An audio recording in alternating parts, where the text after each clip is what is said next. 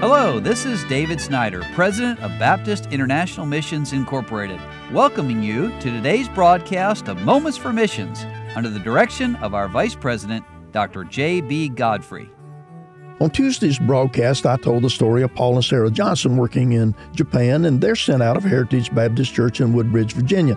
Well, today I want to tell you another story about another family sent out of that same church, Dan and Beth Canavan, who've been working for many years in Ireland, and their son Andrew is also a missionary there, he and his wife. And the Canavans are actually on furlough in the United States right at the moment. Will be returning to Ireland end of the year. But they give us a report about what's been going on before they came in for furlough. They said the summertime was very fruitful. We had many unsaved parents bring their children to our summer camps. 9 children made a clear salvation decision. 2 children and 3 adults were then baptized. And let me tell you a little more about how this happened. We had our annual holiday Bible club, what we would call Vacation Bible School here, and it was both well attended and appreciated by many here in Ireland. We're especially thankful for the neighborhood Bible time, sending over 2 evangelists to help us with this. We applied the Bible and Bible principles through preaching, teaching, verse memorization, puppets, stories, and fun games. We had over 30 attend the camp, 4 professions of faith in Christ, and many other wonderful decisions. We also worked with teens during the week and had 11 teens participate, with a few unsaved and unchurched teens attending. Most of these teens came with us a few weeks later to a teen camp we participated in with some other churches. We also had our annual art camp, and it was well attended with a completely different group of children than we had for the Bible camp. Half of the children that came were first-time Irish kids from nearby.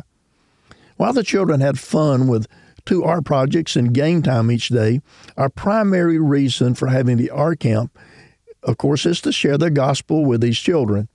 With the theme being Art, a World of Color, we taught the wordless book during the Bible teaching time. 5 children made salvation decisions during art camp. And we rejoice in the salvation decisions and the new contacts that were made. Beth, and of course that's Ms. Canavan, Beth spends a lot of time preparing for the art camp.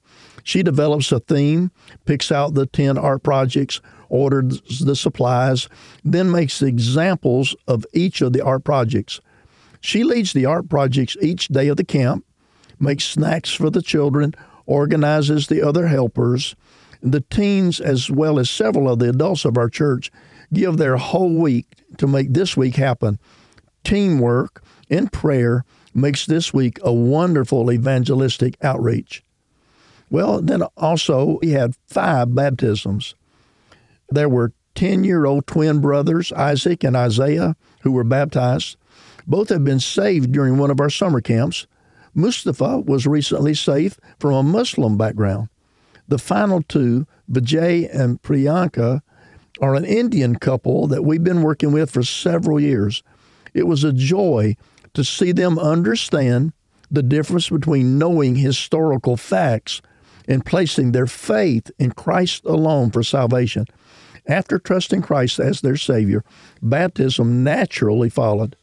And again, I've already mentioned this, but Brother Canavan shares with us that they came back to the United States for a short furlough in the end of August, and they started meeting the first Sunday they were back, and they have a full fall schedule reporting to their churches.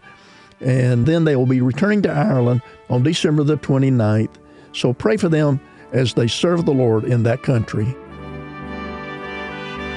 You've been listening to Moments for Missions. For further information, please write to BIMI, P.O. Box 9, Harrison, Tennessee 37341, or call us at 423-344-5050. Or you can visit us online at www.bimi.org.